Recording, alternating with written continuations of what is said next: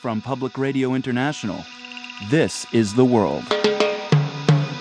A co-production of the BBC World Service, PRI, and WGBH Boston.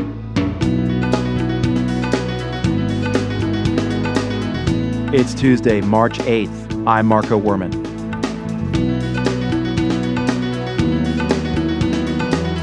Forces loyal to Muammar Gaddafi intensify their assault on Libyan towns. We visit a hospital where a doctor says this patient is typical of the casualties. A bullet in his chest, inlet and exit, and he has air in this lung and blood in this lung.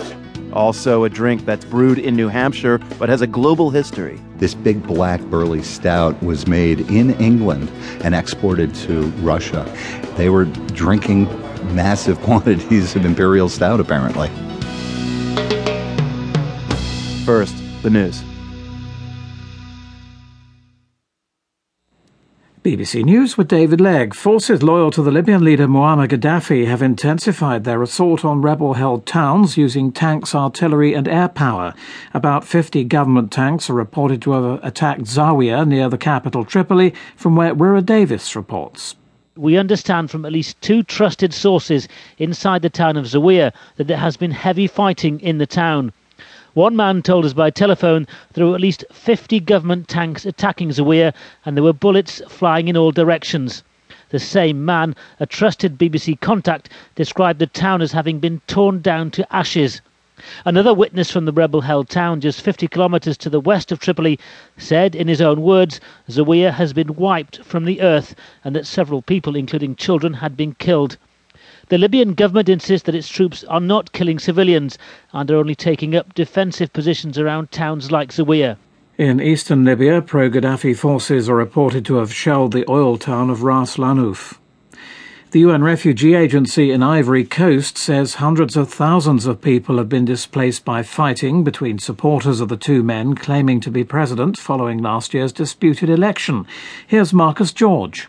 This is a further rise in the number of those caught up in Ivory Coast's ongoing political woes. The UNHCR says that over the last 3 months, up to 300,000 have left their homes in the main city Abidjan, with tens of thousands affected in the west of the country. It says many of those in Abidjan are living in abject conditions, and getting help to some locations is increasingly difficult. And the strain is being felt in neighbouring countries, notably Liberia, where around 30,000 have arrived in the last 2 weeks.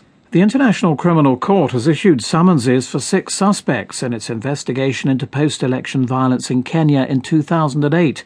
The suspects, including 3 suspended government ministers and a former police chief, have been ordered to attend the court next month. They're accused of murder, deportations and persecutions. More than 1,200 people were killed in the violence. The biggest insider trading trial in more than a decade has started in New York. Raj Rajanatram, the Sri Lankan billionaire founder of the hedge fund company Galleon, is accused of making more than $45 million in illegal profits. He denies the charges. Here's Michelle Fleury.